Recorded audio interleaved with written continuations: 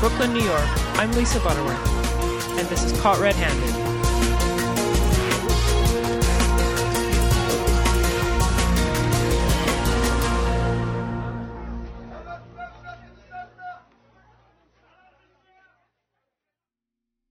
Welcome to episode 13 of the Caught Red-Handed podcast.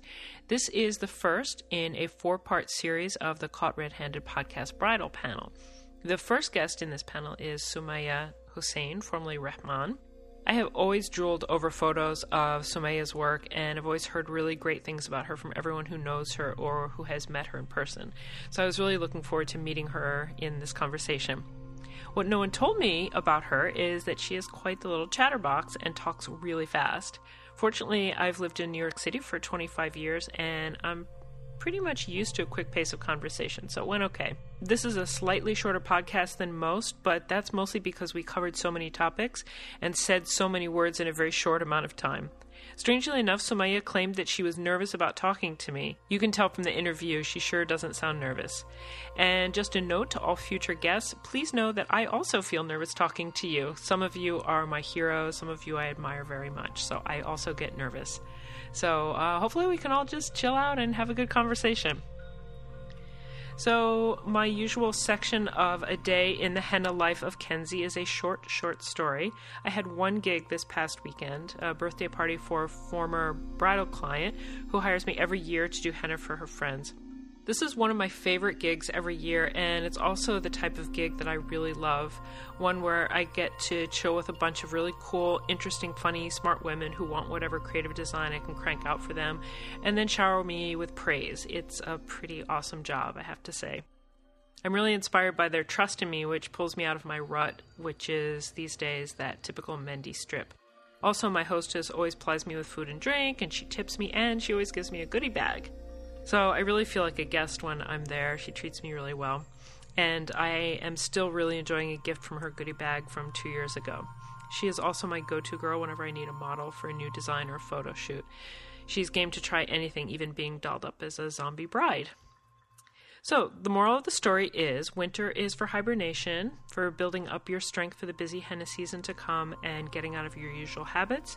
And then also, really important, making sure to spend some time with really cool people who inspire you, whether they're clients or friends or other henna artists. This should set you up for a really awesome year of henna to come, for that period of the year when the puddles thaw and the trees start to bud.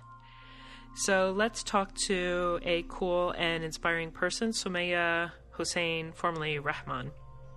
Enjoy the episode.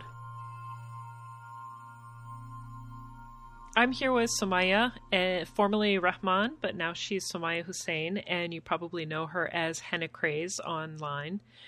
So Sumaya, thanks for coming and talking to me on this bridal panel. I really appreciate it. Oh, you're welcome. I was so excited to be asked to join. It was awesome. Oh, I love that. Good.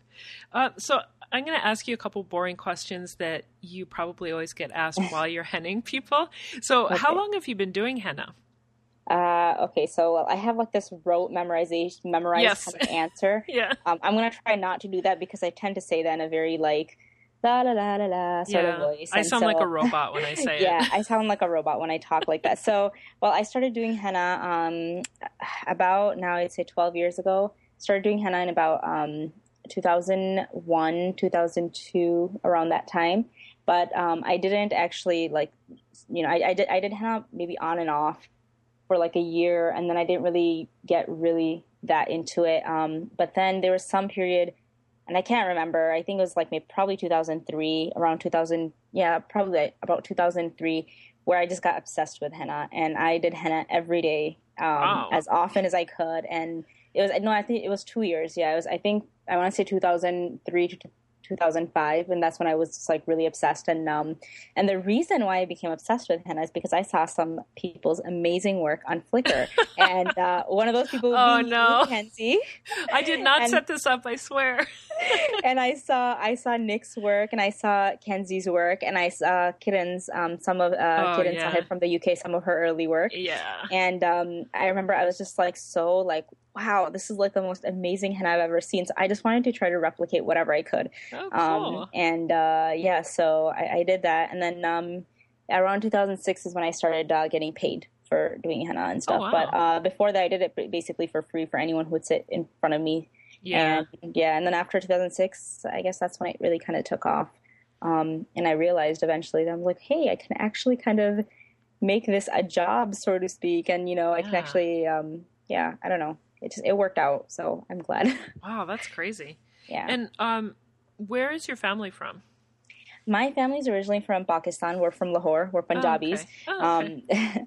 So a lot of people actually tend to think, they're like, oh, when people are like, does your mom do henna or do your sisters do henna? And I'm like, no, not really. I mean, my mom never did henna, but growing up, obviously it's in our culture. So I'm not going to Yeah. say, oh my God, wow, it was for a lot of Americans who do pick up henna, it really is something that Totally totally new. Yeah. That you can actually say, yes, I kind of, did this on my own. For me, I really can't claim that because it was henna something that, I grew up with since I was so young. And the first time that I did henna, actually, maybe I can tell the story. It's kind of funny. Yeah. The first time that I did henna, the reason why I started doing henna is when I was around 10 years old, we were having this fundraiser at my mosque. And it was basically what they would do. It's not even like a fundraiser. What they do is the day before Eid, all the women like to sit together and get their henna done. Yeah. And so they thought, okay, this is like a good way to get all the girls, young girls together in the community, and then we can all do henna. And it was just like a really chill night. And what we would do is everyone who was coming in would just pay $5 to get their henna done. And none of us knew really how to do it. I mean, we were pretty bad at it. But, there's like one or two people who were actually kind of like decent, and everybody would just be like lined up behind them. And I remember one year there just was a whole bunch of ladies that showed up, and the organizer, she just got nervous, and she was just like looking for anyone that she could just throw a henna cone to. And my older sister was one of those girls who, she wasn't good at it, but she was like one of the people who had volunteered to, okay, yeah, I'll like draw circles on people's hands. So, the organizer threw the henna cone at me, and she's like, okay, you can do it. And I'm like, well, I don't know how to do it. She's like, no, that's okay. Just watch your sister. You can do it. So I said, okay, fine. And I remember I like this one lady came with her like little girl, and the little girl ended up going to someone else to get henna done. And I told the lady straight up, I'm like, listen, I've never done this before. This is the first time I'm holding a henna cone, so I'm going to suck. She's like, oh, no, don't worry. I just want something very simple. I want the traditional round circle, and just the stuff on the tips of the tips of the finger. And if any of you guys are familiar with traditional Indian Pakistani designs, and this is like the most traditional design. Yeah, it's like exactly. the dot in the center of the palm with a little bit on the finger. So Yeah. so that's all she wanted to do. I'm like, okay, simple enough. All I have to do is do a big dot. No, and she didn't even want like any embellishments, nothing at all. And so like now I know when I'm doing a dot, okay, what you do is you're supposed to start like at the center. You put a tip, a point at the center of that person's hand, and you kind of work outward from that point, so that you can make the circle be, proportionate to their hand. But what I did at that time was I drew this huge circle, like going from like her thumb and then right under the fingers. And by the time I finished, and in my attempt to try to get it an actual circle and not lopsided, it ended up getting bigger and bigger and bigger. And eventually, like her entire hand was just like a big blob, and she's just looking at it. Oh my And I'm God. looking at her and I'm like, I'm sorry, So I did that warn was my- you. yeah, I did warn you. I mean, she was like, oh, okay, you know what? She didn't. I don't think she cared that much. She just wanted the henna for the sake of having henna. Yeah. So, she was just thought, okay, whatever, but, and I remember that day I was like, wow, I am so bad at this. I was so embarrassed. I didn't do anyone else's henna that day, even though like, they needed help. And I was like, yeah, that's it. I'm not screwing up anyone else's hands. So yeah, that was my first kind of attempt into henna. And because of how bad I was, I think that was one of the reasons I started doing henna. Cause I was like, okay, I'm going to figure this out. I'm going to, It was a challenge. Yeah, I get this. The other reason was also because my sisters were always, every Eid, we would get this, they would end up being kind of bullied or talked or whatever you want to say into doing this henna event at the mosque. So Oh, yeah. they would always be so tired. They'd never have time to do my henna. And I would always just be like waiting and waiting. And I remember at like 1 a.m. in the morning, I'm like, please. And she's like, I'm so tired. I can't, no. So I'd Ugh. never have henna on for Eid and I would be so sad.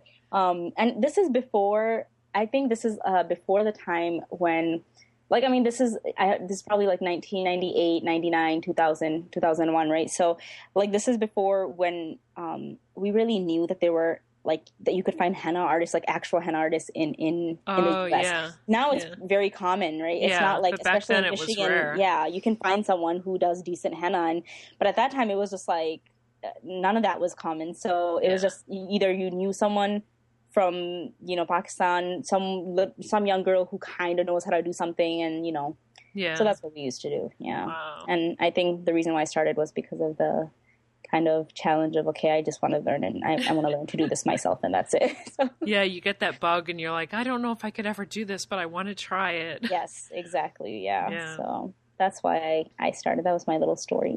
So did you ever do any other kind of art? Yeah, I've always been into art. I had this stage several years when I was young. I still have these sketchbooks filled with manga drawings. I was really into anime and Oh, and I love manga that and stuff. Japanese. Like my favorite show was Sailor Moon. Okay, Oh, God. that was like. I mean, I look back at that show and I'm like, this is the corniest show I've ever seen. But Yeah. that was like my favorite show, and I would sit there and I would draw out the characters, and I Yeah. always enjoyed sketching. I would also just go and sit and I'd like take a sketchbook and sit outside and just sketch. I enjoy painting. I still paint.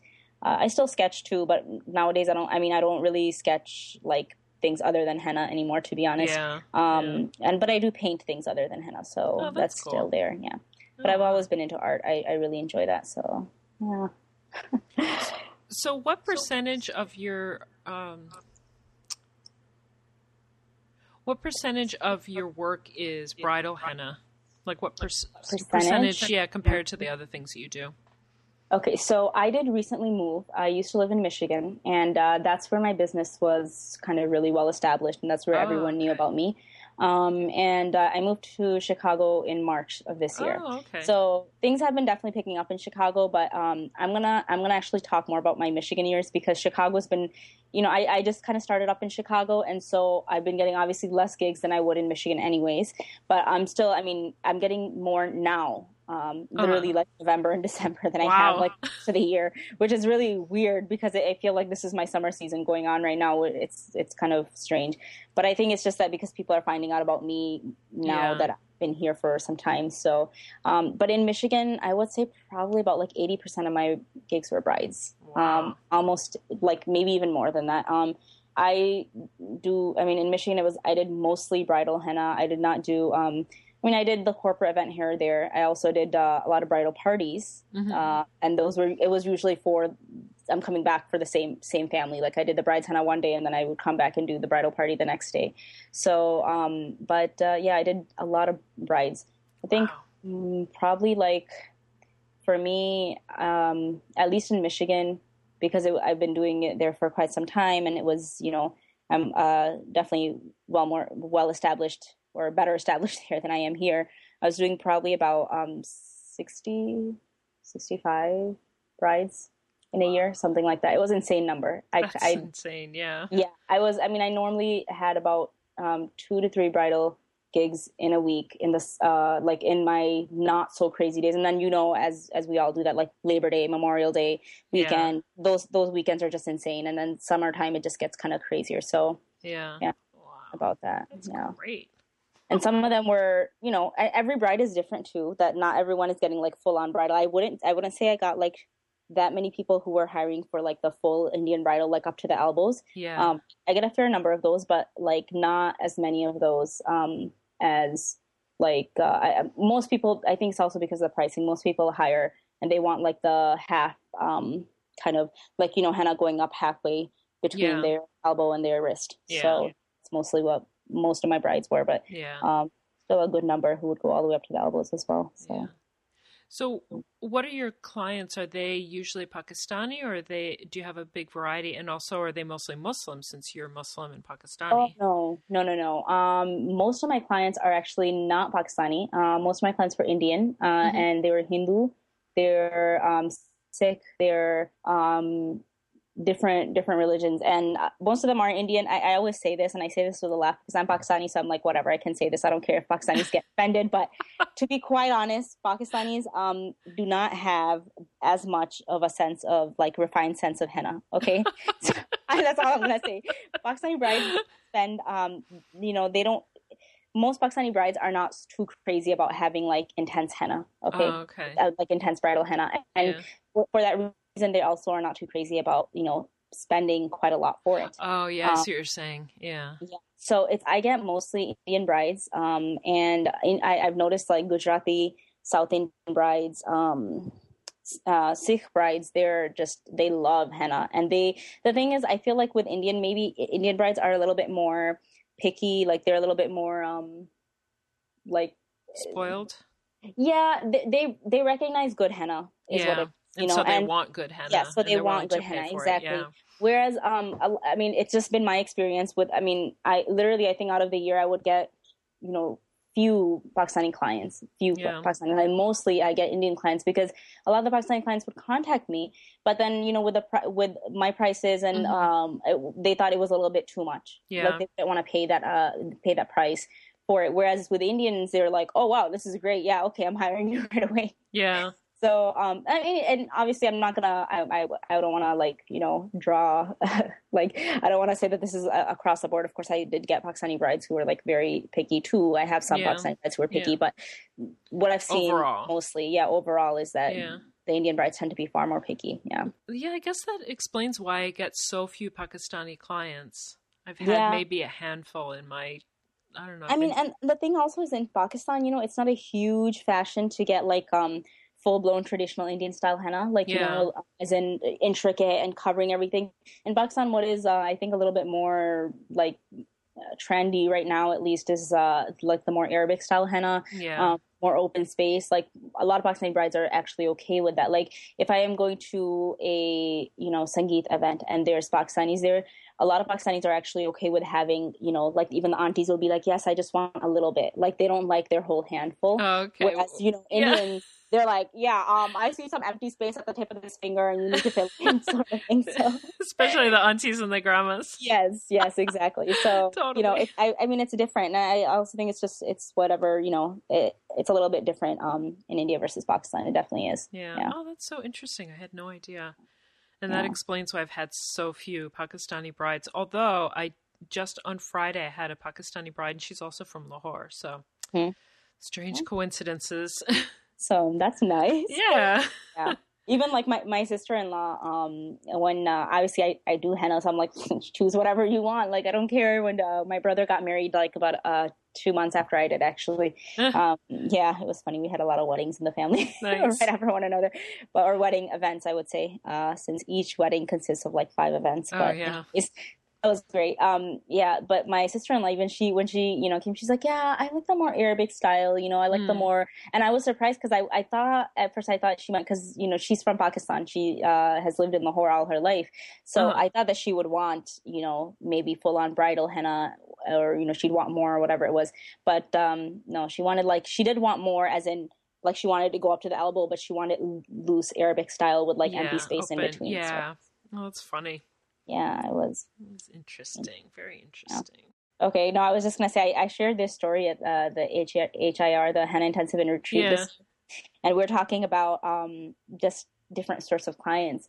And I mean, I'm talking about, certain groups of people wanting more henna versus less, but I had a girl contact me, and she was Jewish. She's American, white American, Jewish girl getting married to a Hindu guy.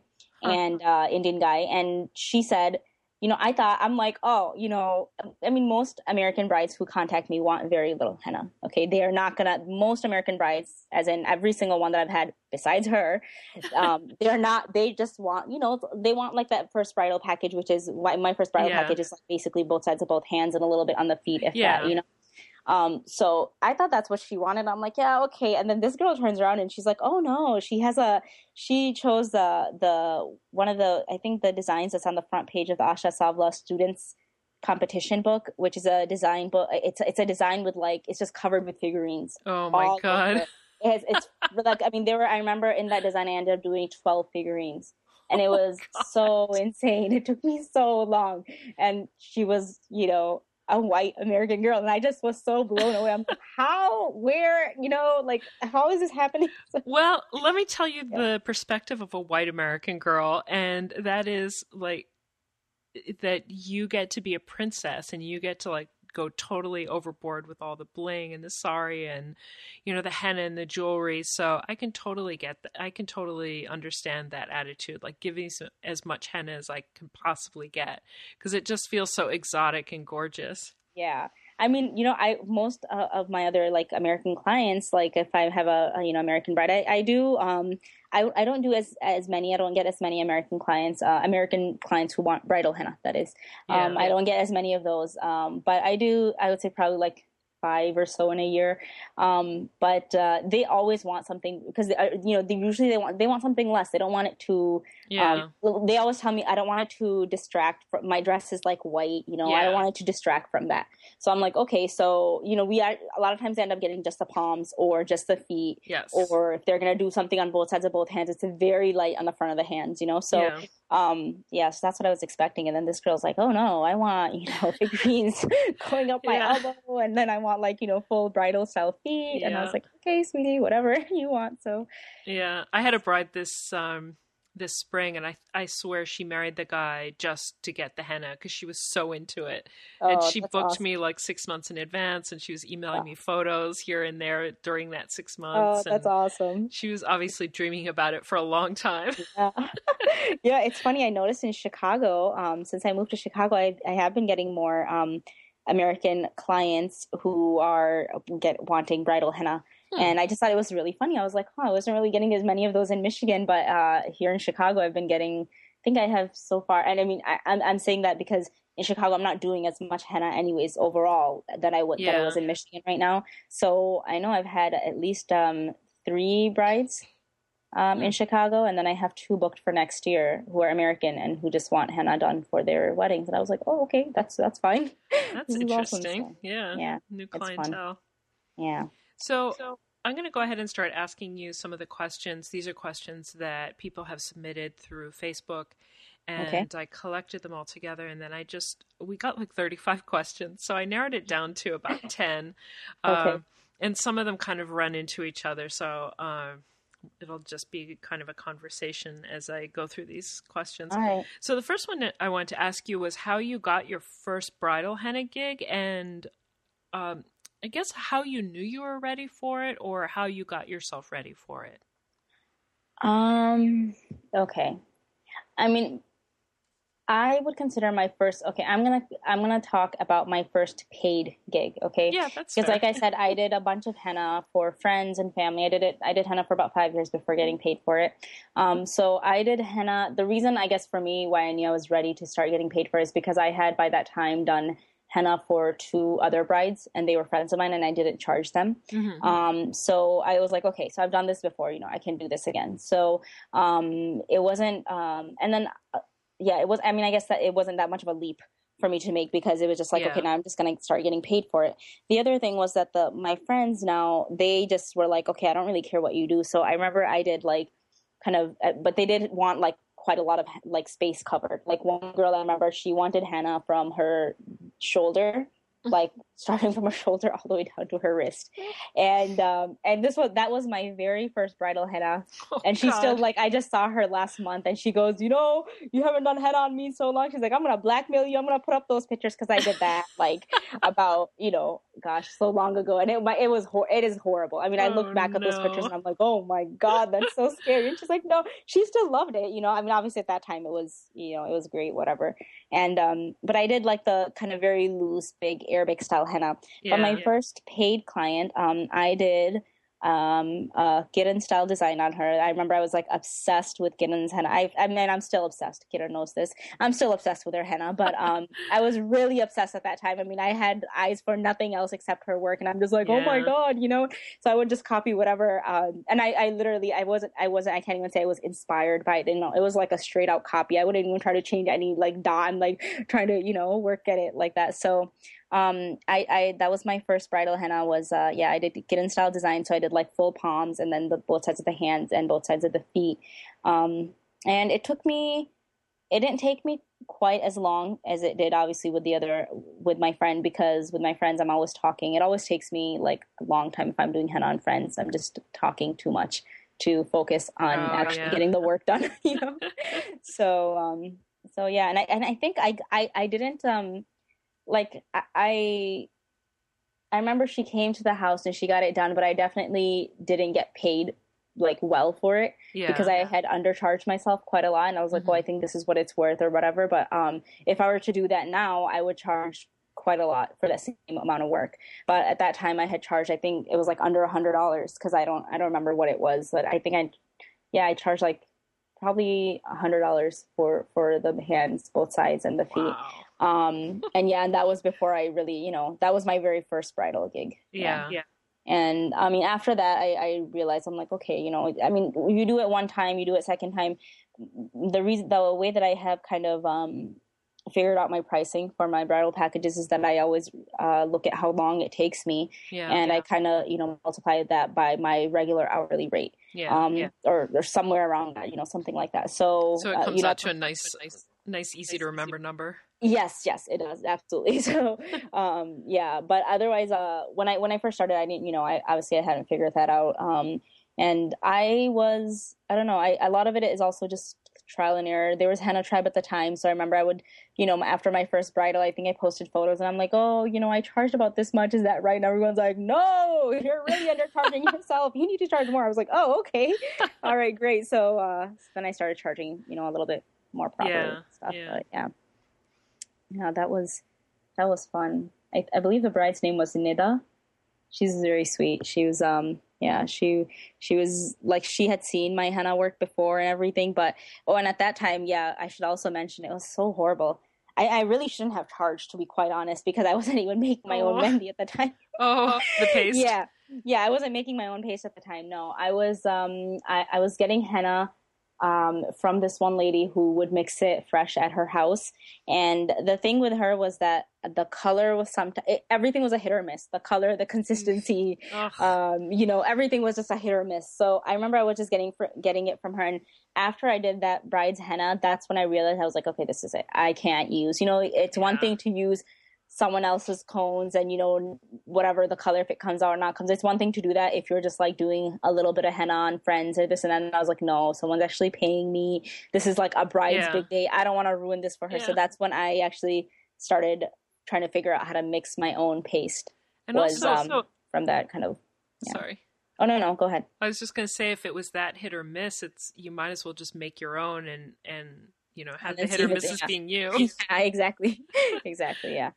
No, I mean, she, it was funny because that lady, every time I'd gotten henna cones from her before that point, like, they would always be pretty, like, the color would be, okay. I mean, it wasn't great, but it was like red. And, I know now that what she was mixing was not, completely natural, because her henna would never really turn, or it would be like dark brown, for like a day or two, and then it would just like fade completely. Oh yeah. And you're just like, oh, okay, but yeah, with that bride, unfortunately, I don't think it ever got more than like, orange red, because I saw her wedding photos, and then I felt so bad, and I was like, wow, I really, I really shouldn't have charged. I should have just done it for free until now I feel like if someone asks me, they're like, oh, should I charge? My first question that I ask anyone is, I'm like, oh, are you mixing your own paste? Yeah.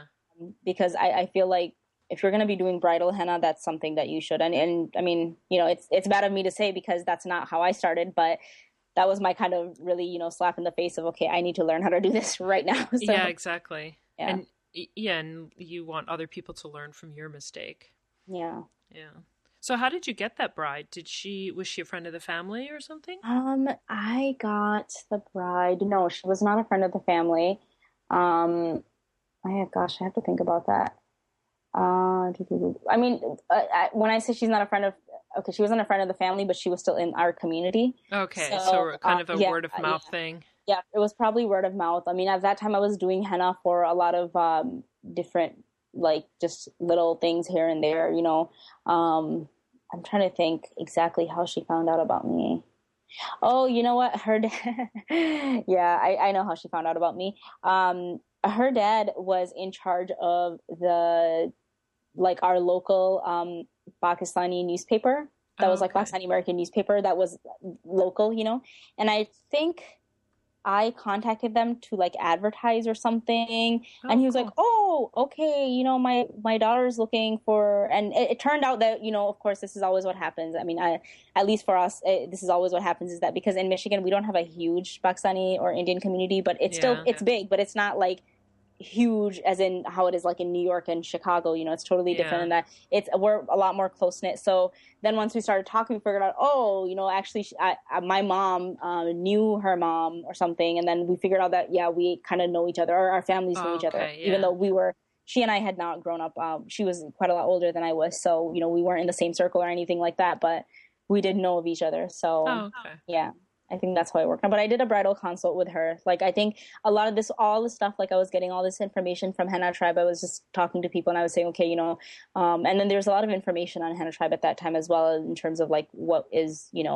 normal, what's good to do. And so I remember I did do a bridal consult. I went to her house and then we looked at a bunch of designs, and I had Kiran's book, which I don't think she sells anymore. So I'm glad I have it. Yeah. It's her Love Mehndi book. Yeah. So I had that, and I had a couple of other kind of books. I think I had one of Nita's books. I don't know if it was Nita. Some maybe. Anyways, I had like a book and everything, and I put it all together. So I went to her house and we did a consult, and then I did do a contract, because that was one thing that was in my mind. Was I was like, no, I'm not going to do any sort of paid gig without a contract. Yeah. So it was a very basic, simple contract, and this is how it just had start time and time. I guess it's similar to what I have today, but my stuff today just looks a little bit more professional. Yeah. Whereas that was just like, oh, okay, start time and time. This is what you're paying me. Thank you. That's it. So that was it. But I did do a contract, and I did bridal consults and everything. That's actually a really good segue into the next question. I want to ask you, what is typical for a bridal consultation for you? Okay. So I tell all brides this, and I have actually this written out in my, I send bridal rates. I send it as a package or whatever. I have a PDF document that I send to clients. And so I have a lot of information written in there, and I have written in there that if you would, a bridal consult is optional. If you'd like it, we're free to do that. And we have I have 3 goals for the consultation. My first goal is to get the deposit paid and to get all our contract information booked, and all of like when we're going to start, what day it is, what the location is, all of that stuff is going to be written down, so we're both clear on that. How much the price is.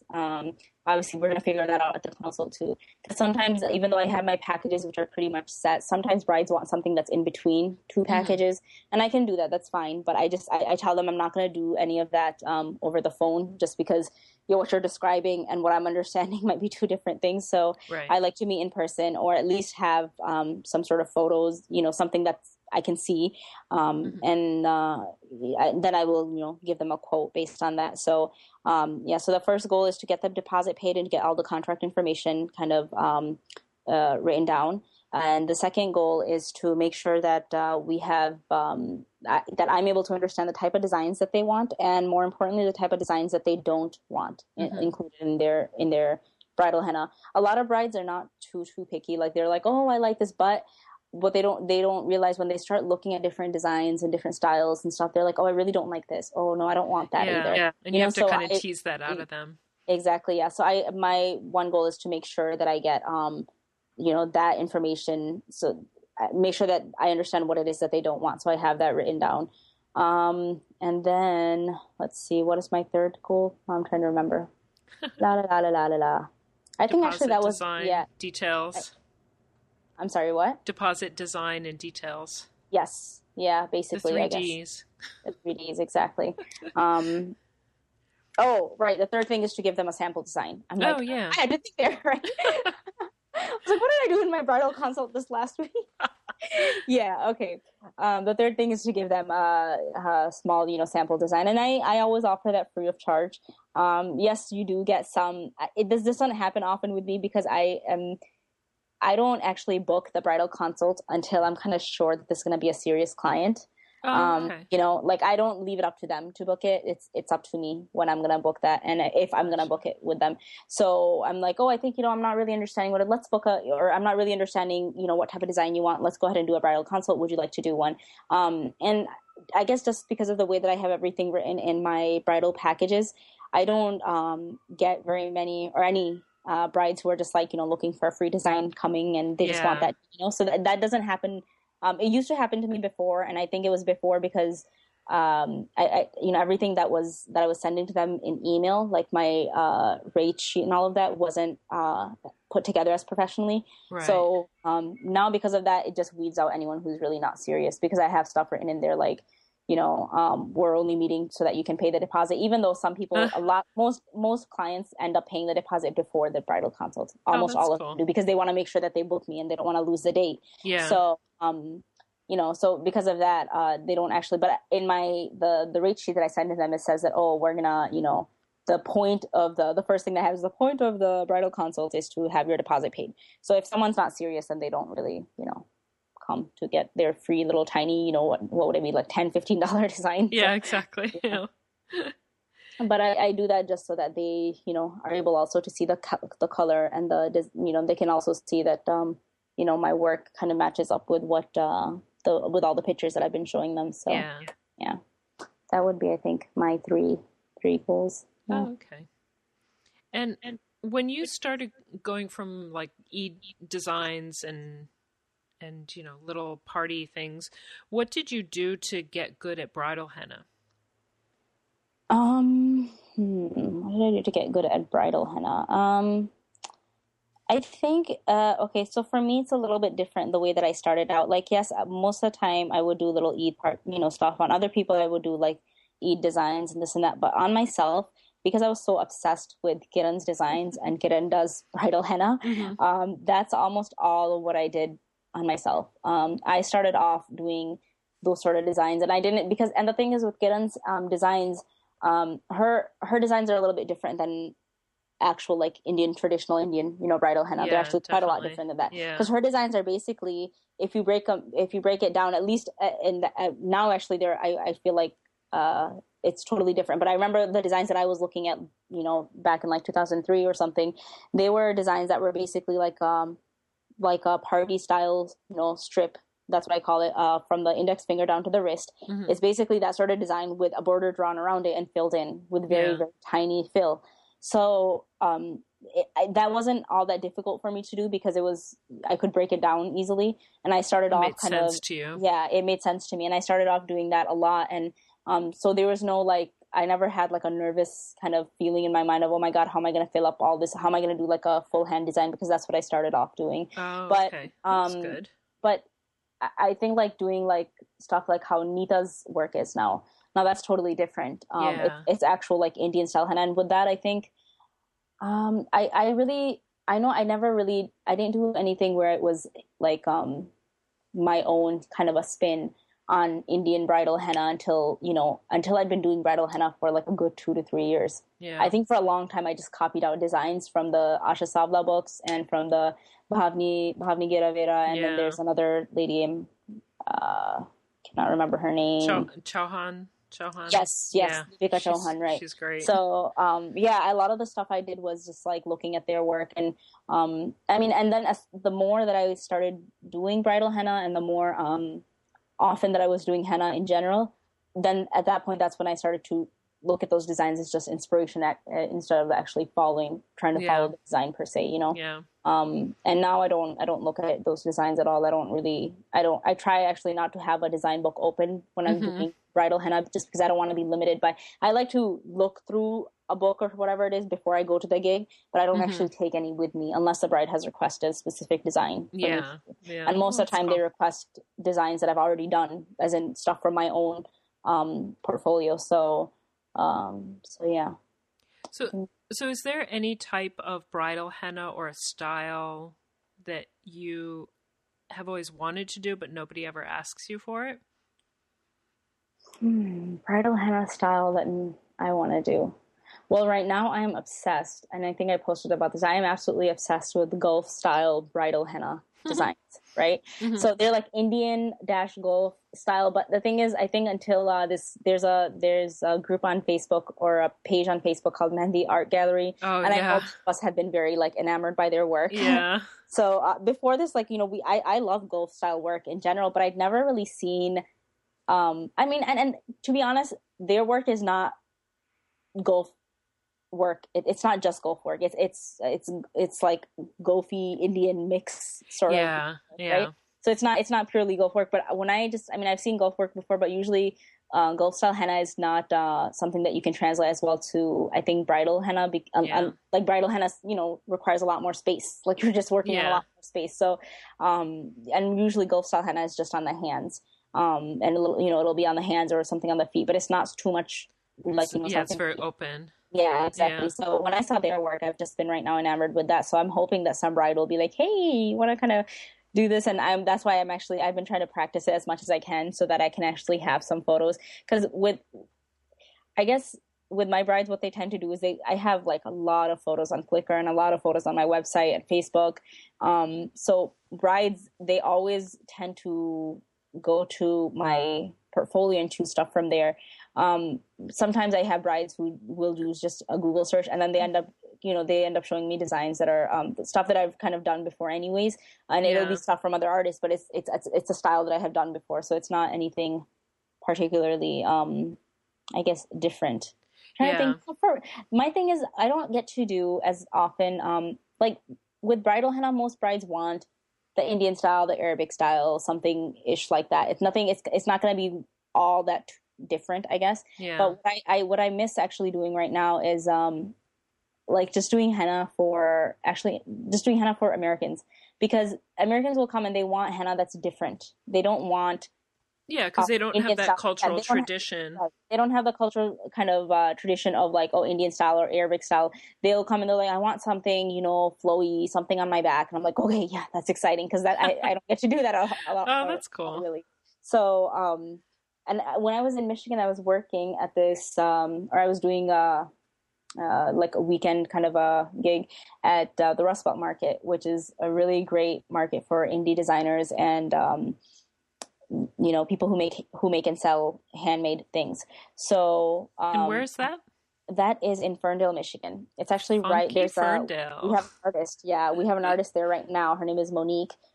She's in Ferndale and she's awesome. And cool.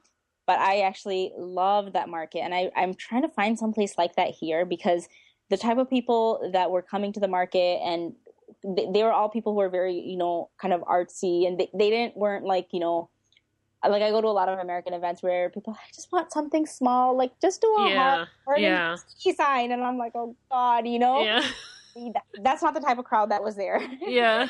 The Rust Belt Market, they were all people who were really like, they really appreciated the art, and they wanted something big and different, and I felt like that was the time I was most creative in my work. That's cool. Was just working there and getting to just interact, because everyone wanted different stuff. They didn't want anything like saying the stuff that I had done before, and they were happy to let me kind of just try new things on them. So it was fun. That's nice. I really enjoyed that. I think you'll find stuff like that in Chicago, because it seems like they seem to have a good like kind of hipster indie culture there. Yeah, just have to dig for it. I just have to do like kind of.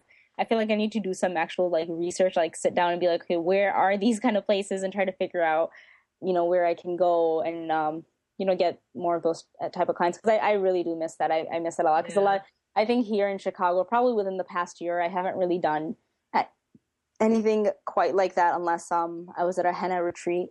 And that's the only place where I was like, oh, yeah, I did kind of different work. But besides that, I've been doing a lot of Indian work, a lot of Arabic style henna, and after a while, you just get tired of doing the same sort of style. Yeah, and you're just kind of doing it like a machine. Yeah, exactly. Yeah. So I want to get down to more practical stuff, some of the practical things that have to do with bridal henna. And one thing that I've been asking a lot of other bridal henna artists about is how you...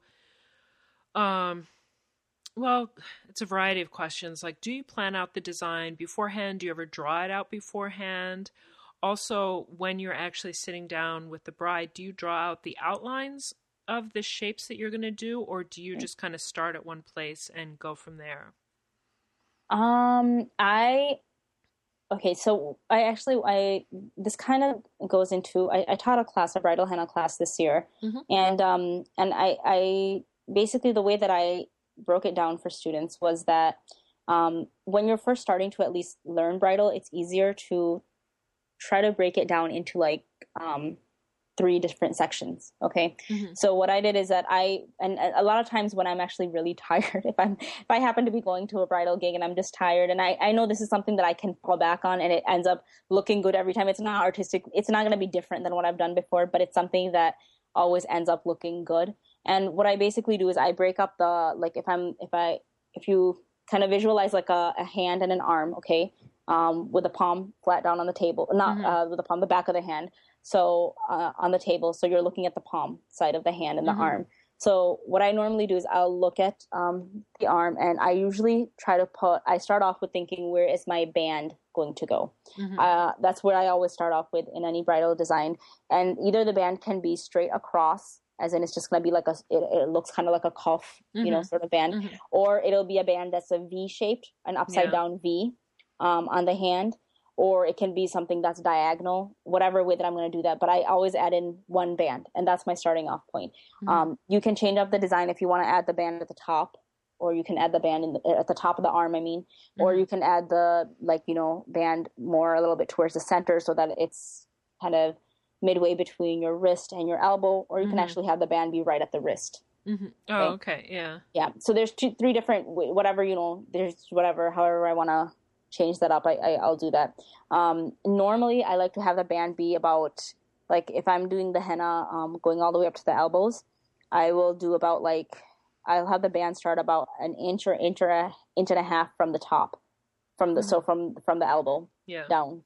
So that way I do the band, and then I have some space left to do some sort of designs right on top of that band.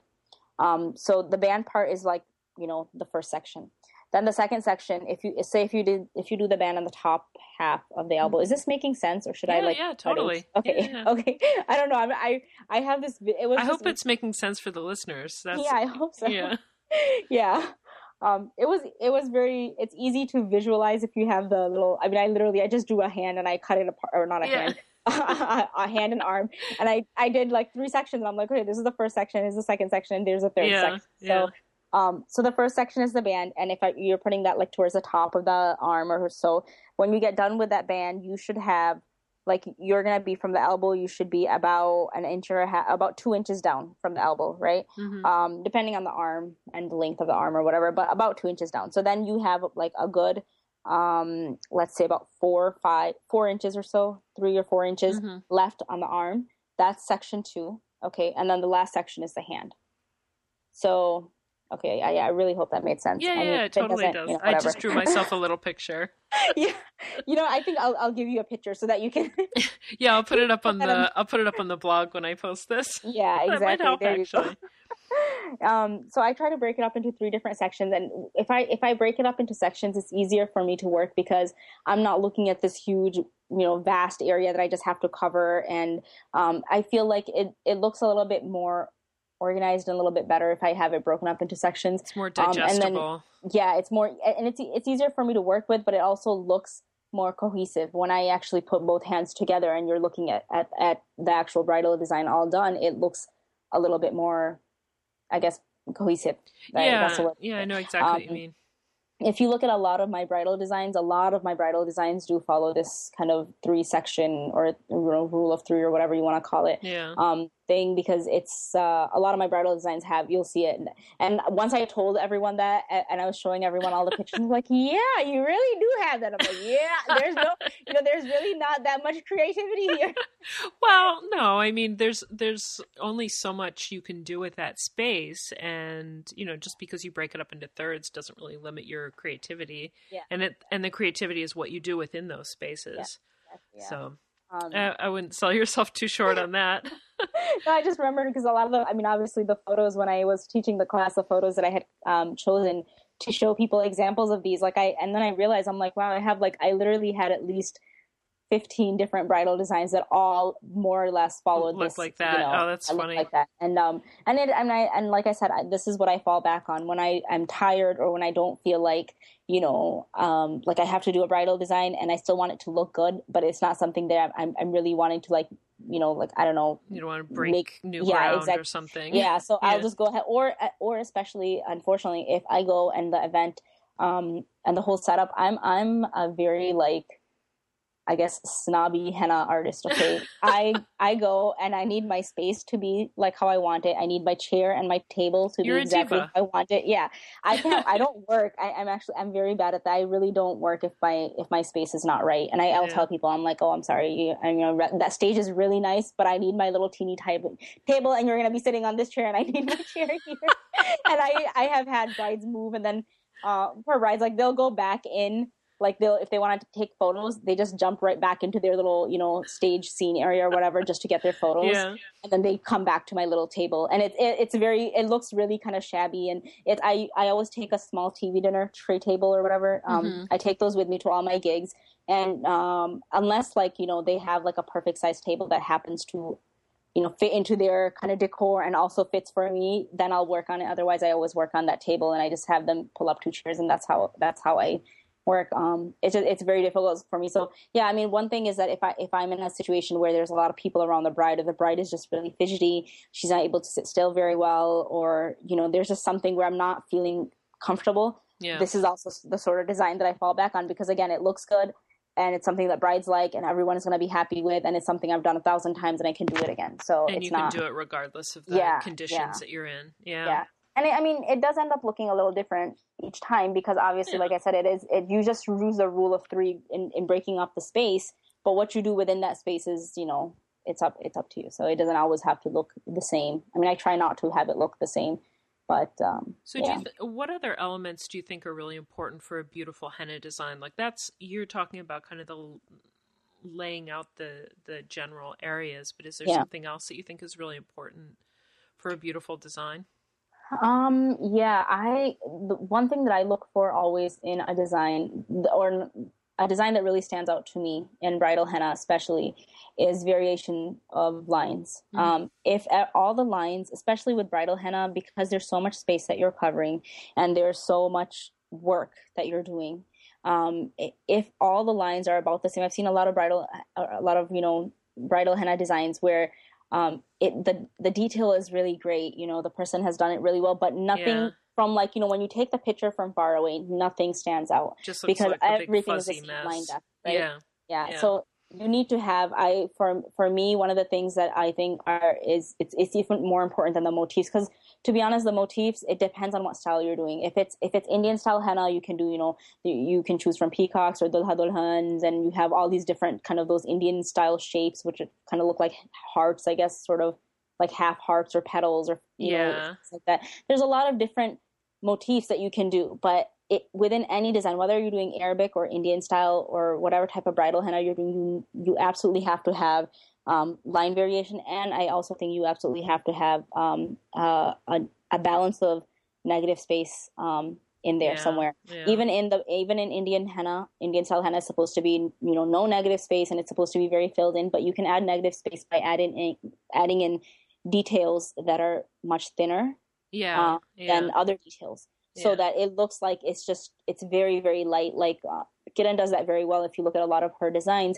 her fills are so tiny. Even though everything is filled, her fill is so tiny and so light that in comparison to like the thicker lines in the design, it really that's what makes the design pop. That's what makes it actually look like it's coming alive on your hands. And that's kind of, the goal when you're doing that much work. You don't want it to look flat. Yeah, I think it's the worst thing. At least for me, if I, and a lot of times what I do to kind of counteract that is I will go ahead and like do the design in one, not very flat variation or something, but like I'll go ahead and I'll finish my design and then I look at it from far away and I go back in and I make certain lines and outlines thicker, and I make like the outlines of, like the outlines of a flower, the outlines of a peacock, or the outlines that are going to be around my fill. I make those thicker than other lines. So I think that's very important. That's a great idea.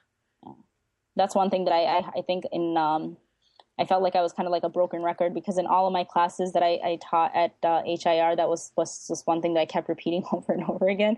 And then some people, everyone kind of understood that, but I really did feel like that's the one thing I kept going on and on about, because I feel like even in the designs that nowadays that we're all like the Mehndi Art Gallery, those designs, and the designs that we really find so beautiful, and all artists, we're just looking for like, wow, that's just amazing. Like, how did that person do it? The main thing is just being able to control the pressure in the cone and being able to control your lines. If your lines are, like if you have a whole bunch of really nice, thin, intricate lines, but they're juxtaposed with like thicker lines or, more like negative space or things like that, that's what makes it kind of feel a little bit, I think, really nice. So. Yeah, it's funny. I was looking at those designs, and usually I don't like the stuff that's so much where there's no negative space, but it's true. Those designs on that page, what really jumps out at you is the variation of the line and, the thick and the thin. It just creates so much depth. Depth and liveliness. Like the design just, I don't know, it just takes my breath away. And usually those kind of really full designs just don't do it for me. Yeah. That's why, that's definitely true. I remember that's one of the things when I first started looking at Giddens' work, that was what would that's what would take my breath away. Is I look at her work and I'd be like, it looks like it's popping off of the hands. Like it's moving, like that leaf is just about to move somewhere else. So, that's what it would look like. And I'm like, how is she getting this flow? And it really was that you're adding, like almost like she was adding, if you look at it closely, it's like if she draws a leaf, she adds thicker lines around one part of the leaf and a thinner line on the other, so that it looks like it's a shadow. And that's what makes it look 3D. That's what's going to make it really, pop. And it jumps out at you and you feel like you're looking through this thicket of flowers. Definitely. I don't know if I actually answered your question. You asked something about motifs, didn't you? Did I ask about motifs? Oh, well, one thing I want to ask you is, when I was interviewing Carol, she was saying that when she was studying with Harun Dalal, that he would just draw the outlines of the shapes and then somebody would come back and do the fills. And then I don't know where we were discussing it, somewhere on Facebook, and somebody said that they usually draw the outlines and it helps them get it symmetrical from hand to hand. So I was just wondering if you do that yourself. Oh, yeah. I do it if I'm trying to make the design be symmetrical. Yes, I do. And again, this is where for me to make a design be perfectly symmetrical, especially Indian style henna, I think that's a little bit, it's difficult. And I don't know, I just never really wanted to do that. I like to have it be a little bit different. But what my goal is always is to try to have the main thick lines and borders that are going to be in the design, they have to match up on both hands in a bridal design. Like the bands and the the bands. Like, and again, it's just my rule of three, the divisions or whatever. So when I first start out my bridal henna, I have the bride put both elbows down on the table and I have her line up her hands and I draw just very light outlines of each band and what I'm going to do in the second part, which is from the wrist to like say midway up the arm, what I'm going to do in that part of the hand, I make sure that the major kind of sections match up. What I do within those sections, it doesn't really matter to me. Varies it varies between the two. Hands. I don't try to make each hand be like, oh, if there's a flower here, there has to be a flower there. If there's a peacock here, there has to be. I don't do that. Okay. But I do match up the main sections, and I match up the big, thick, bold lines that I know are going to be in my design, because that's what's going to stand out when you take a picture from far away, and when you're showing people, when she puts her hands together on her wedding day and she's showing people, that's what's going to stand out, are those big, thick lines. Not. I often actually do different fills on both hands just because I get sick of doing the same fill. And I'm like, oh, this is getting boring. Okay, let's switch to a different fill on the other hand. So. That's a really good idea, because I noticed that from looking at your work that they almost look like they match, but if you look at it, it's like, no, these are really different, but they do still have a feel. It feels like they go together. And I mean, to be honest, I think I started doing that just because it's easier. Not because I'm going to do that. I'm going to do that. Yeah. Otherwise, like for the bride too, like I actually, so my setup for the whole bridal henna, like I said, I am very picky about the setup. So I always, I request that the bride be in a rolly chair so that she's like in a chair that can just rotate easily. Like she's in a computer desk chair. And then I'm I don't care what type of chair I'm in as long as, it's the height is fine. And then I have my table. And what I do that because once I start off with having the bride's hands, both hands be on the table straight out in front of me, and I, section off my areas. And then once I'm done with that, I'm like, okay, relax. And then she just puts out one hand, and she can actually put her back against the chair and just relax. And she doesn't have to be leaned forward, right? And stretching. Yeah. And then that way also what happens is that if she's on a rolly chair, then I don't have to have her move, right? Just kind of twist the chair around whenever I need to just move her around a little bit. Yeah. So it makes it a little bit easier. And I started doing that because, again, once the bride has, she has her arm on the other, like she has one arm on the table and then one arm kind of just hanging by her side. Mm-hmm. It's annoying for me if I were to try to match up everything, the bride has to be very, like she has to be willing to do that. Yeah, she has to be willing to do that. And most brides, no matter, like I get a lot of brides who are like super happy to watch, get like so much henna, but they realize that it takes time. So most of my bridal sessions are about 4 hours to 5 hours. Mm-hmm. Sometimes 4.5 to 5 hours, something like that. And, brides get tired by that time. They're just like, definitely. Oh God, they can't sit with their both hands facing forward on the table, in front of them lined up the entire time. So, yeah. What was I going to ask you? Yeah, I just had a revelation when you were saying all of that I am a very lazy person, and making the two hands match is a lot of hard work, and you have to, it's hard work for you, it's hard work for the bride. So I think I may take this on myself and start getting them to match, but not be mirror images of each other. Yeah. And again, That's it's awesome. Even the one other thing is that the one thing that I do have always matched is I will have the bands match. Mm-hmm. Obviously. Okay. And obviously, because that's one, like, again, it's the main sections, but like if I think I just put up a picture of a bride recently, or picture of a bride's henna recently, where it's the same thing, but I think the main things that we're matching in the entire design are just the bands. I don't think anything else. I mean, the bands and then the main sections, like I said, but the band is the only thing that actually, like, the fill of the band and everything is the same on both arms. Otherwise, it's usually different. And again, I guess there's different types of designs too, right? So this is one style of design. The other type of design that I do, which is a little bit more similar to probably how Neeta's work is. Neeta Mehndi designer, her work. Yeah. She does a lot of. I mean, she does work where it's. Let's see. It's basically it's just different Indian motifs put together. Mm-hmm. And some brides like that, and that for me is just completely random. And it looks good if it is random. It's not meant to look. Oh yeah, like planned out. Yeah. Yeah, it's not meant to look planned. I'm not sure exactly how to describe it perfectly, but like it's basically what it is just different. Like I still started off with the band, but then from the band under that band, I just had I didn't try to break it up into any more sections after that. I just had the band at the top, and then under that band, I just had a whole bunch of different Indian motifs. And it was each Indian motif. The only thing that's same was each Indian motif is surrounded by another line, and then it's filled in. Like there's a fill around there's it. There's some kind of fill. Yeah. I see what you're saying. Yeah. Ooh, I can't wait to start doing this. It's gonna save my poor little brain. It saves them. That's the only way, because of the sectioning, that's the only way that I've been able to, when I was doing a lot of brides in Michigan, it depends on the level of practice that I have as well. Like if I don't do bridal henna for let's say I'm not doing as much bridal henna, for a month or two, obviously it takes me a little bit longer when I actually do go ahead and do this. But in Michigan, when I was doing one full Indian bridal henna, at least once a week, then what I was doing, I would fall back on this, and I cut down my time, my full time, since the minute that I walked in till the minute I left, to 4 hours. Wow. And I was so proud of myself. I was like, yes, I got done in 4 hours. And the only reason was because I did the sectioning.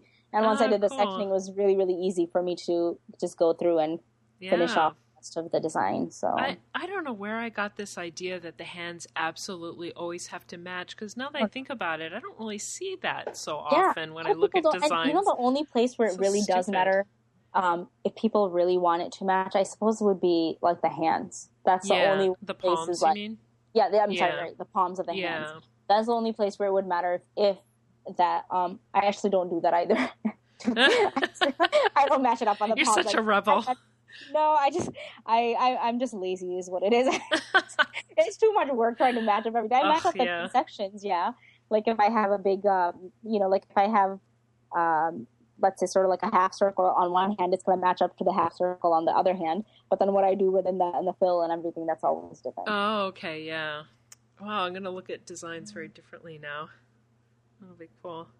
And oh, and the other thing I wanted to ask you is, what order do you do the different parts? Like palms first, feet first, backs first? So I start always with the palms first because one, I want the bride to stop talking on her phone and doing other things and just be focused. I'm really mean. I really am. I really should be.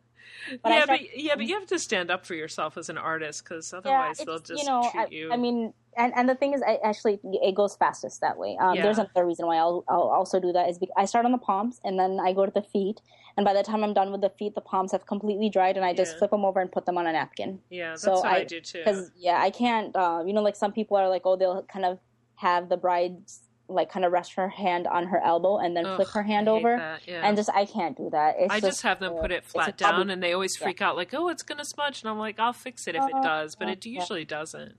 No, usually, and I go ahead. As soon as I get done with like the second hand, usually the first hand, the palm side is dry. It's So already I dry. make sure that I go Yeah, ahead and spray that, yeah, and then somewhere along as I'm doing the feet, I go ahead and somewhere in between, I spray the other hand that I hadn't done with the lemon juice and sugar. And the reason why I do that is even if like I put a lot of sugar in my spray and it's not moving or anything, I know that when I go ahead and put that hand down on the paper towel, I don't want it. I don't want the henna to come off. So I mean, I've yeah, never, usually not even one little dot comes off if I do yeah. that. And No, even it's if it does, it's it's a so dot. easy to Exactly. fix. Yeah, Yeah, it's yeah, usually the dots. yeah, exactly. Yeah. Yeah, so that's normally how I do. That's how I do my bridal henna gigs. Yeah. So that actually brings me to the next question I wanted to ask you. And what do you think is the best aftercare for brides? What do you do? So aftercare for brides, I do have different aftercare for brides or different things I tell the brides to do. Now, whether they do it or not, that's up to them, right? So, I mean, regardless, whenever I'm at any gig, I do take my lemon juice and sugar spray. I know some people don't use that anymore, and they're like, "Oh, it's not necessary if you put a lot of sugar in there." I still take that because I'm in Michigan and or Chicago, so it's Yeah, it's still the humidity is so variable. yeah, in the winter, you really do need it, and I like that. I don't know, for some reason I've noticed that if even if I'm just at home by myself, if I put the lemon juice and sugar spray on and I go to sleep, or I brush off my henna and I go to sleep, the color somehow comes out darker than if I were Yeah, to put it on and go to sleep. So I think the additional lemon, something it does do something, some yeah. little amount of it has some sort of effect on the color.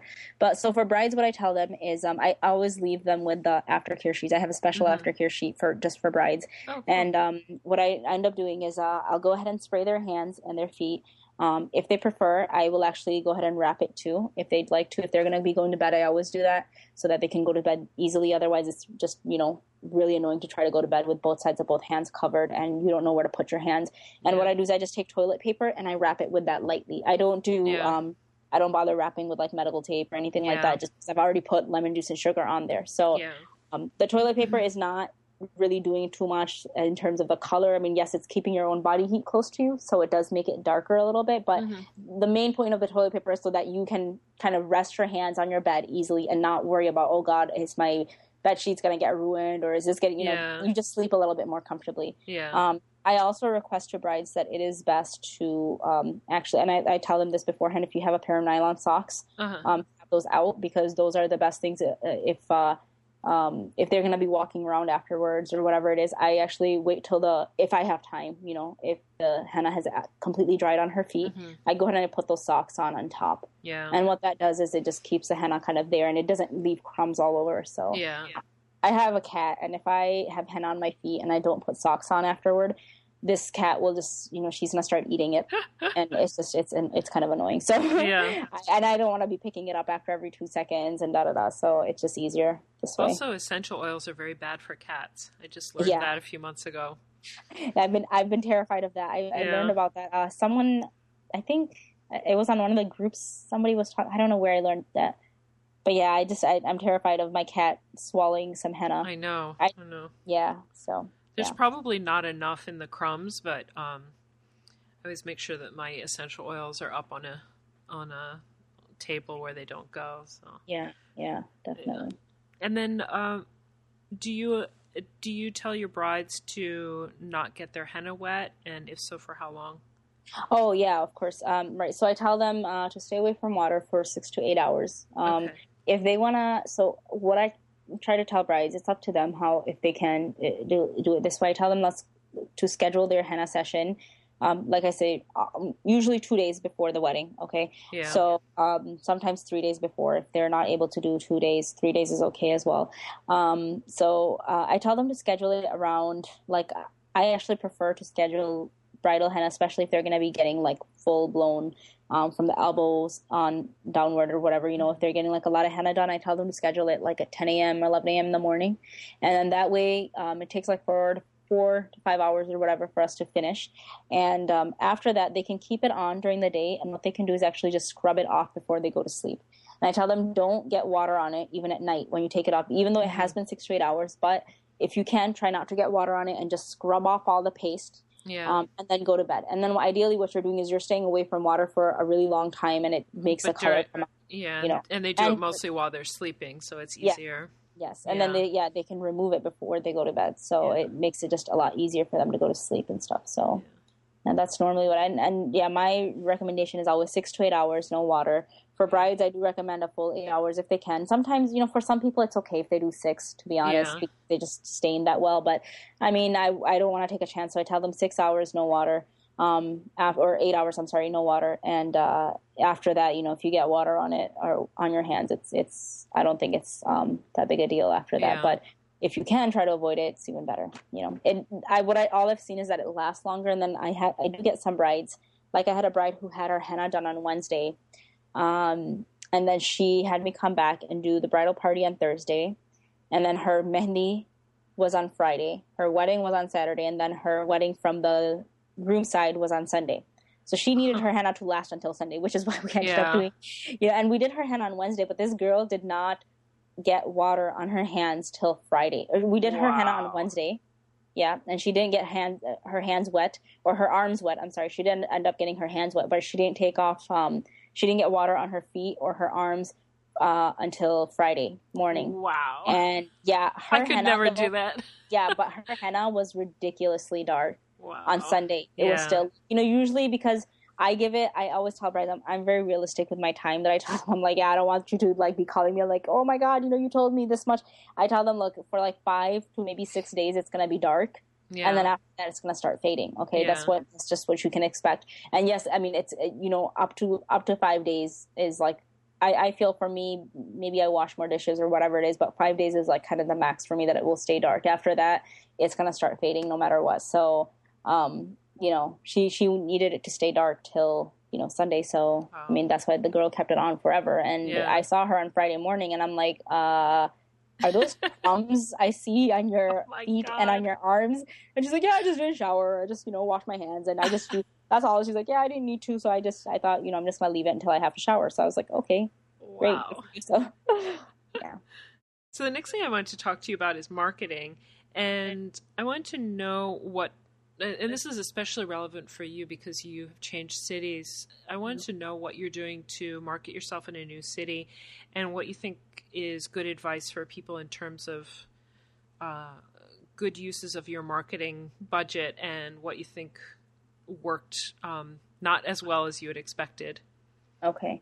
Well, one thing I would say don't dish out a whole bunch of money to get advertised on these like really well-known, amazing, like, oh my God, we have like 100,000 customers from, like every day. And so don't go to those websites. Are we thinking about the same website? Most likely we are.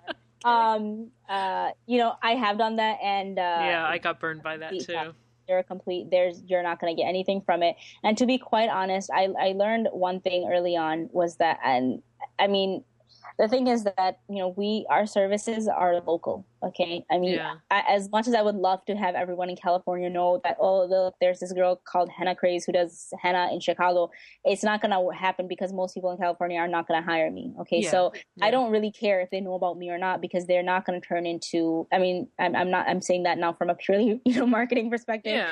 It doesn't matter if they are on my page and they're liking this and that, because they're not going to end up hiring me. So Right. it doesn't make sense for me to, dish out money to a magazine or a website that is, catering to clients from all over the world, or, really well-off clients from, like from all over the US. Yeah. To me, I feel it's much better to spend my marketing budget, to spend it on local websites. In Michigan, one of the websites that I would get the most number of leads from was a local website. And I don't want to, am I allowed to say the name of the website? Yeah, sure. Okay. It was, I think it's called MI India. Mm-hmm. And I mean, oh gosh, now that I said the name, I really can't say anything. Well, it's not exactly the most up-to-date looking website in the world. Okay. It's but it's where your local, and that's what's go. key. Yeah. It's where the aunties go to get all this information. And I thought when I first registered with them, I was just like really frustrated, because I remember I was like, oh my God, like, the ad that they had put up was the guy, whoever wrote the ad, wrote it in like really broken English, and I'm like a grammar freak, so I just read it and I was like, this is representing. I got so annoyed, so I'm like, we went back and forth, and I'm like, no, place up here. And I had to try to explain to him, like, I was like, no, you didn't, and then I was like, okay. I was like, what's your word count there? And he's like, oh, it's this much. I'm like, okay, so tell me exactly what are the limits that I can do? And he's like, okay, I just made a little, 2 or 3 sentence blurb that just was grammatically correct. And I, sent it back to him, and I was just put this up. And I thought that I was like, I'm not going to get any gigs from this website, but I ended up getting a lot of gigs from them, because one thing is true, is that a lot of aunties are they're helping their daughters plan the wedding. Yeah. Right. And they're the ones, and sometimes they're also paying for the henna. So because of that, they're the ones who are looking to hire people. And I actually got surprisingly a lot of gigs from that. And I think local websites are better to go to. For me, one of the things that I did when I came to the Chicago area is that I went to a lot of just the local mosques around the area that I know of. And I went and I put up my flyers and, stuff there. I also went ahead and did put up flyers and postcards. I got these really nice postcards printed. I put them up in different restaurants around the Chicago area. And I went to specifically areas where I knew there is like a higher number of VCs that come in. And also, I think it's also good to market. It depends on now whatever your prices are. For me, at least, it was important to me to market specifically to the more places where some affluent VCs would go to shop, because they're a lot of times those are the ones that, especially in the Chicago area, they are the ones that would end up hiring me. Because in Chicago versus in Michigan was, the thing is that I feel like because there's Harold was there, and then there's Isa Fayaz was also there. I was there for doing bridal henna, and now there's Monique, and there's Sandy Ripto. She's also nearby, and we have a lot of henna artists, and we have a lot of good quality henna artists. We don't have a lot of we do have there are some people that weren't whatever, but in Chicago, it's the complete opposite. You can go anywhere on Devon and you will find everyone does henna on Devon, but how they do it and whether they do it well, that's questionable. So, in Chicago, it's quite different in that because henna is available everywhere, not everyone is going to be looking. Like when they're getting people who really don't like henna, or who are maybe on a stricter budget, they will just go to Devon to get their wedding henna done, because they're like, well, it's that's where you're going to get it done cheapest, and that's where I can just I can get it done there. There's a lot of options. Whereas in Michigan, I don't think there was we had options, but all our options were good quality henna artists, and we all sort of charged around the same. So I think people kind of ended up having to choose between the 3 or 4 artists that they knew, and they're like, oh, okay, these are the kind of people that this is what the price is, and they didn't really have as much of a problem paying it. Yeah. Whereas it's a little bit different. I really found that people do a lot of people contact me in Chicago for bridal henna, but I think out of the number who contact me, very few end up booking. Oh, so, okay. Yeah. Interesting. Yeah, that sounds more like the New York situation. Is we have a Yeah. lot of really low end people, Yeah. and a few high end people. Yeah. So. And I mean, I feel like it also, because I know for a lot of brides when they're looking for henna, sometimes it's not even about. I mean, I definitely understand if a bride's working on a budget, and I try my best to like kind of accommodate that and help them with it, while at the same time being fair to myself. But the thing also is that over here, there's not, like I said, I was talking about Pakistanis and how, so I'm going to get such a backlash about this. I have my Pakistani friends are going to be like, what the heck were you saying? A lot of Pakistanis, I mean, like I was saying there, there's not as much of a standard for like really, really good henna. And I think it's the same thing in Chicago where because of there being so much kind of, I sound really horrible. I feel bad saying, but because of there being so much like mediocre work around, people don't have as much of a high expectation of bridal henna, and so they don't really. A lot of people are willing to pay the lower price and get lower quality henna because they're like, oh well, this is fine. But I think even brides who are on a budget, if they know that, they want really, really good henna, even brides who are on a budget, they'll still come to people like me or Hiral or anyone, who really knows what they're doing, because they're going to say, oh, okay, I can, because we have packages that are priced, on the lower end, but you just get a little bit less henna, but you still get a good amount of nice bridal henna. You still get good bridal henna. So, So any other good places for people to spend their marketing budget?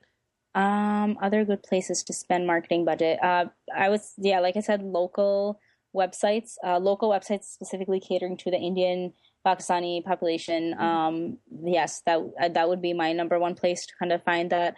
Other places would be, let's see. I don't know. I mean, that's where I guess that would be my number one kind of, in terms of marketing. Yeah.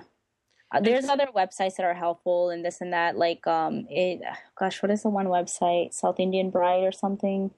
There's South Asian Bride, I think. South Asian Bride? No, SAB is, it's California based. There's one that's not, they're not in California. I can't remember the name of their website now. I'm an advertiser on there.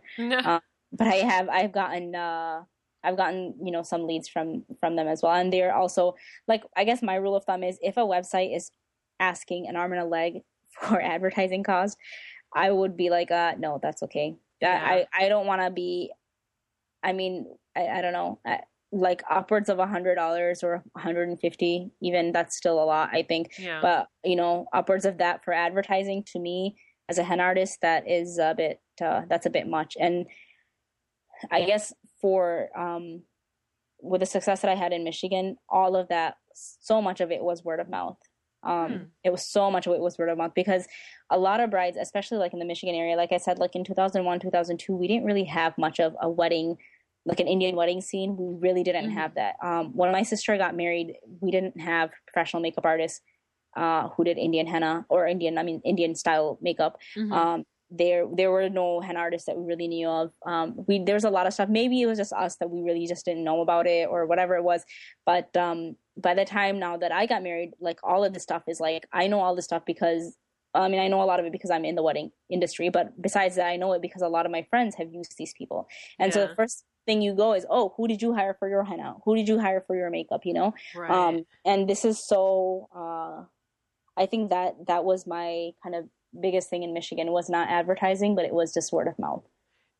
If your work is good, people kind of recognize that and they remember, and they'll ask, if someone really liked your henna on a bride and they happened to attend that wedding and then they're getting married 2 months later, they're going to call up that bride and remember and ask her. So I feel like, word of mouth. Yeah. Is there anything that you think that you could do to increase word of mouth? I guess one thing that I did do in Michigan, I've been thinking of doing that here in the Chicago area. I haven't done that yet. One thing that I did a lot in Michigan was that I went to a lot of community events, like that were being put on by mosques and, different organizations and just in Indian and Pakistani community events. And I volunteered to do henna there for like a couple hours. And I know at that time when I was doing this, I was really new. So to me, I was like, oh yeah, I just get to do henna, you know, so that's why I haven't done that yet here, because now I'm like, oh, I'm going to go do henna for 2 hours. Well, I could get paid for it. You know, like now it's a different kind of mentality that I have. But if it's like, you know, I'm still trying to find good events, like events that I really want to support. And like, you know, like a not-for-profit. I'm trying to think of like events that I could, like here I want to try to find some events that I would want to support, and I would be like, you know, I would be happy to go and do henna there for free. But that's not just like a community event, but that's actually supporting something else, you know, like a breast cancer awareness event or something like that. But when I first started out in Michigan, I did do a lot of those little random events here and there. And because of that, people started finding out about me, and they thought, you know, they were kind of looking at my work, and they're like, oh, okay, you do henna. And I always had my business cards out there. And I would just go and I'd just do, you know, henna, and people would remember it, and they'd remember the work. So I think that's definitely true. That's for any sort of, it doesn't matter if you're trying to get bridal clients or if you're trying to just get any sort of clients. If you are doing henna and you're really not getting any clients at all, and you're having a difficult time finding clients, the best thing to do is to get into some community-wide events and, you know, maybe try to do henna there. And you don't necessarily, if it's, you know, it's not a sort of an organization, or it's not for something that, you know, you necessarily support or you want to do for free, then go ahead and you can talk to the organizer and do something where it's a little bit less expensive, but it's not your regular rate's a little bit lower than that. And I know that's not probably, you know, some people would be like, oh my God, I would never do that. If you're well established, then, you know, you don't need to do that. But when you're first starting out, I feel like that does help to some extent, especially to get the word out there, because people simply don't know. Yeah, exactly. And it's good for somebody in your situation where you're trying to break into a new market.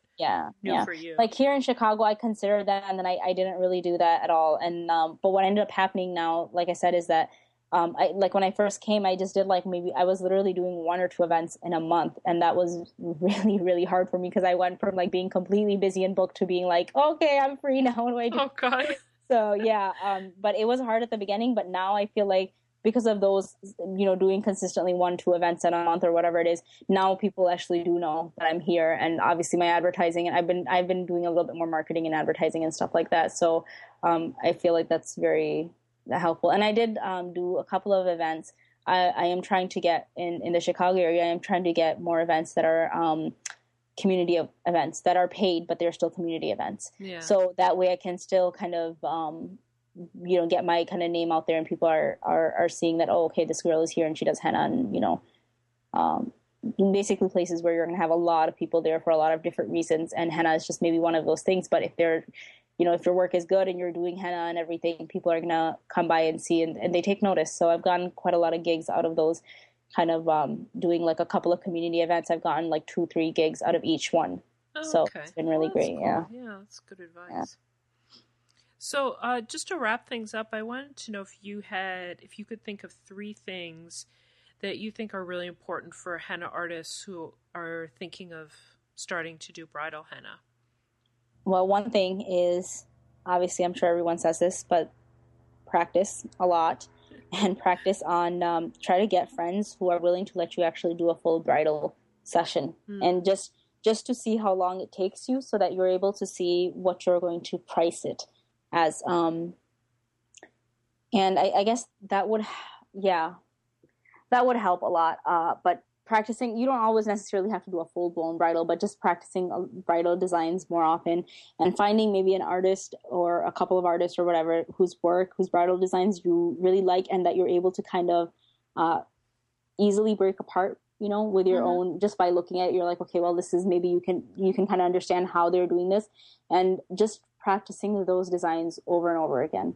Repetition is very, very helpful, especially when you're first starting off and you're trying to learn how to do these designs, and trying to get an idea of making the designs be something that you don't actually have to think about when you're actually doing a bridal gig. It's not something that you have to be worried about and thinking about, because if you're worried about it, then you're not gonna artistically, I don't think you're gonna create.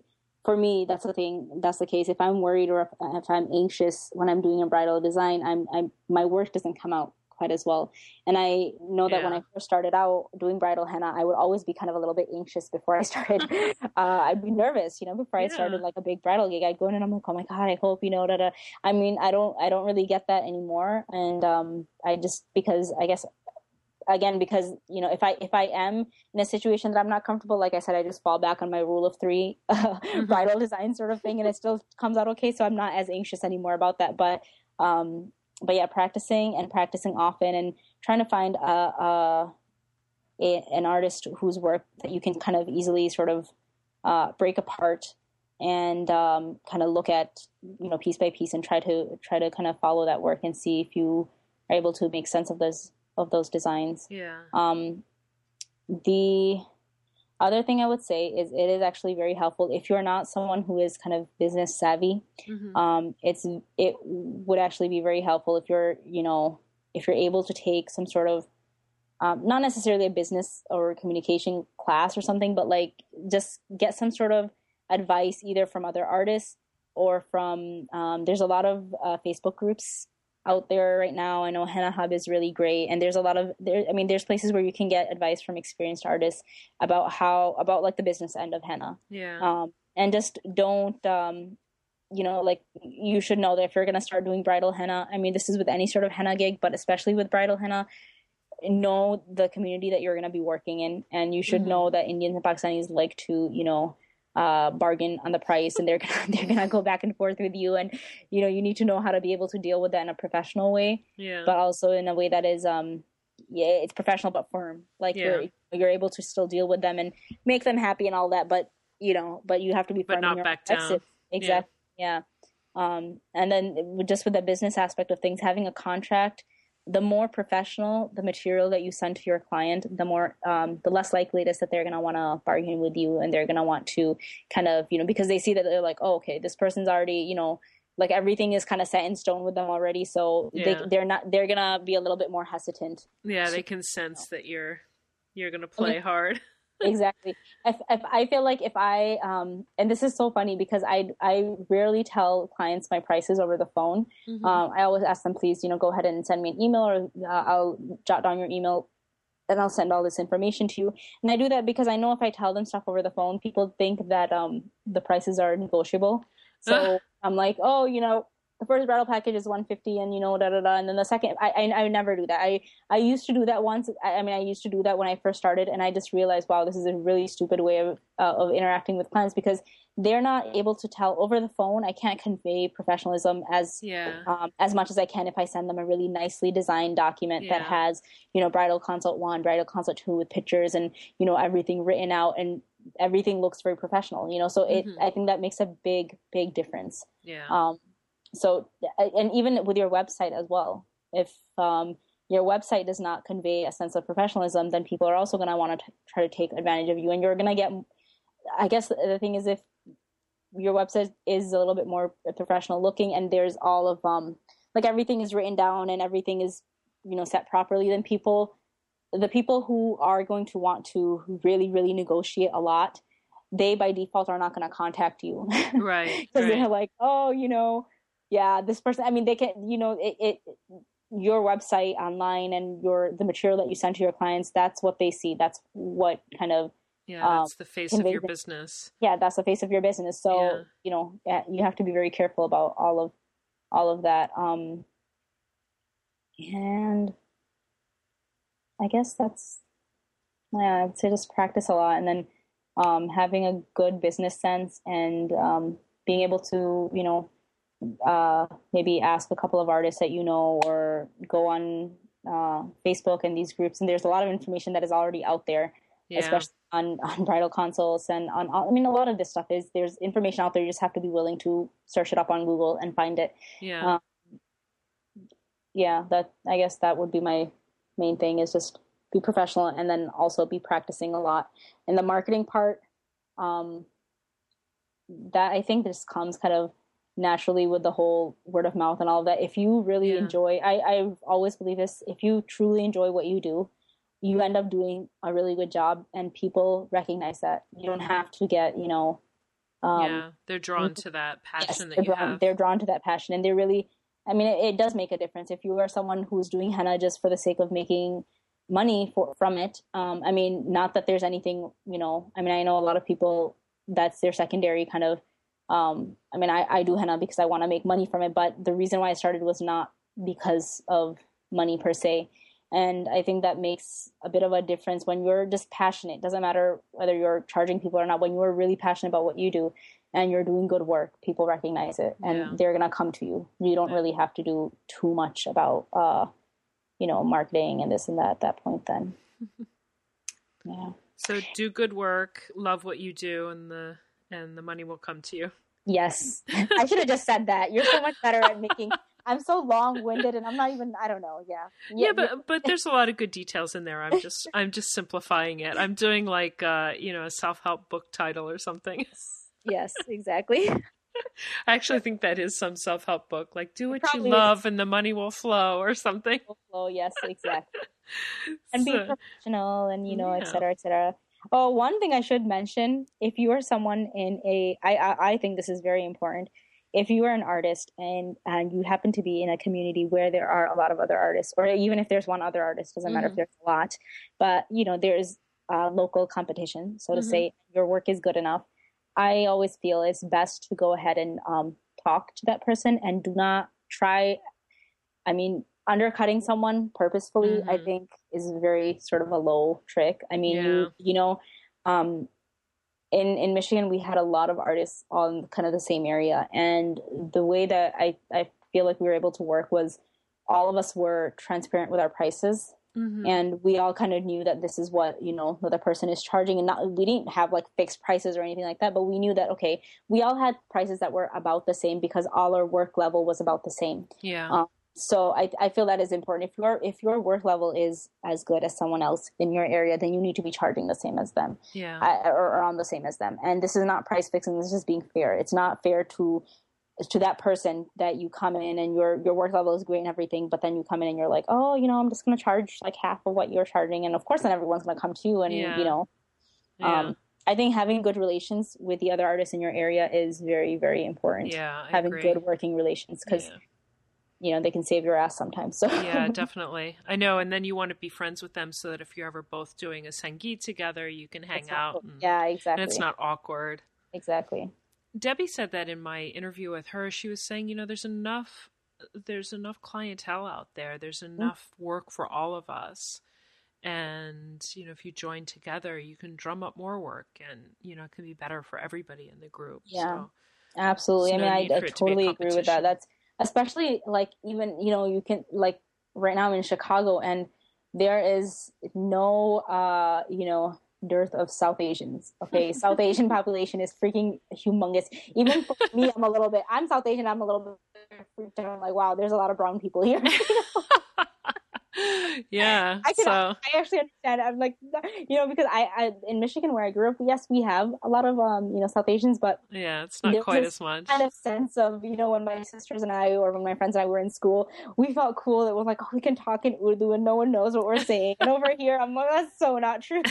Everyone knows what you're saying. Yeah. Because it's just that's how it is. And there's in Chicago. The only thing that I'm glad to see that there are so many artists here. I just would love to see there be like a higher quality. There are good artists here, a lot of, but there's not like the vast majority of artists that are here that are on Divan and things like that. I mean, there, and we know this, the other kind of artists that are in this area and stuff, that it's unfortunate that there's not as, it would be great because I think at the end, when you have a higher, everyone is putting out like really great art, you raise the bar for clients as well, and clients are able to recognize that. And no matter if they're from a South Asian background or if they're from an American background, doesn't matter. But if once they see really good henna and they see it over and over again from different people, wow, okay, so this is what henna should actually look like, not a So, so yeah, it's just the girls who work at the threading salons here used to be really cheap, and then they started charging rates that were closer to mine, and at first I was really concerned, and then I thought, well, actually it's good because then my clients will look at their work and look at my work and see that the price is about the same. And then they'll go, okay, what's different between the two? And let me choose based on what's different. Yes, exactly. And that works in my favor. So I wasn't too concerned about that. Nope. So, yeah. I definitely, I agree with Debbie in that. I think when we were at HIR, we were talking about the same thing that, there's definitely enough work out there for all of us. Yeah. No matter if you happen to be living with someone in the same city who is, who is doing henna, or if you're not, there's definitely enough people out there. Yeah. And then the more henna you do, the more people see henna and the more they think about henna and the more henna becomes a part of the culture here. Exactly. I mean, I'm thinking of the US, but everywhere. Yeah, absolutely. Yeah. Absolutely. Well, that is the end of the questions. We covered a lot of material, I think. It's amazing. Yeah, it was fun. I enjoyed talking. I was so nervous to talk to you at the beginning, and I was like, oh my God, I'm going to talk to Kenzie. And I was nervous. Here I am going to talk to Sumaya, and I love her work, and oh my God. So we were both nervous. I was just so excited. This year, I think, is the first year that I actually got to meet a lot of henna artists at different conferences and, different places. So I was so I was so starstruck. I'm like, oh my God, this person, I followed their work for so long. And then this person, it was really nice. It's so cool to meet them in person. I wish I could, I want to be able to go to more, but it's just, yeah, it's hard. You can't have them all. So yeah. Well, my best friend lives in Chicago, so I'm thinking of visiting, and now I know more and more henna artists in Chicago. Yeah, so. Kendra's here, yeah. and I'm here. We'll have a get together if you're in time. Oh yeah, that would be awesome. That would be really fun. Yeah, yeah, definitely. I know, because I keep I wasn't in Michigan when you were there, and then I didn't. I was at HIR the year before you, so I didn't go this year. You keep missing each other. I know we're gonna eventually hook up. Meet, yeah, I think so.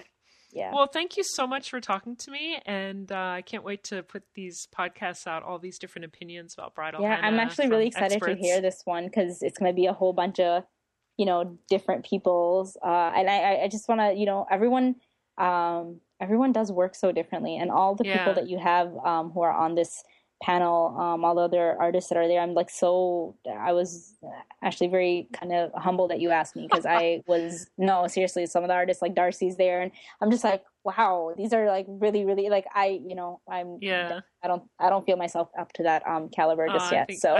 I think you are. Otherwise, I wouldn't have asked you. But yeah, it's been really interesting interviewing all these people and hearing how they work and their opinions on some of the same questions I asked you. It's a very interesting variety. I've learned so much from all of these people. Yeah, definitely. So. Well, I'm excited. I can't wait to. How many more do you have to go, by the way? I have one more for this bridal panel, and then okay. And but I think I'm going to start releasing them now, so just to kind of get it out there. Okay. Oh, that'll be exciting. Yeah, okay, it'll be a good follow-up to my interview with Nita. Yeah. Oh, that'll be great. I have to actually listen to that. I haven't listened to it. I've been wanting to listen to that interview with Nita. So actually, I might do that right after we get off the phone. Okay. Yeah, it's a really again. Yeah, exactly. In case you're not sick of it yet.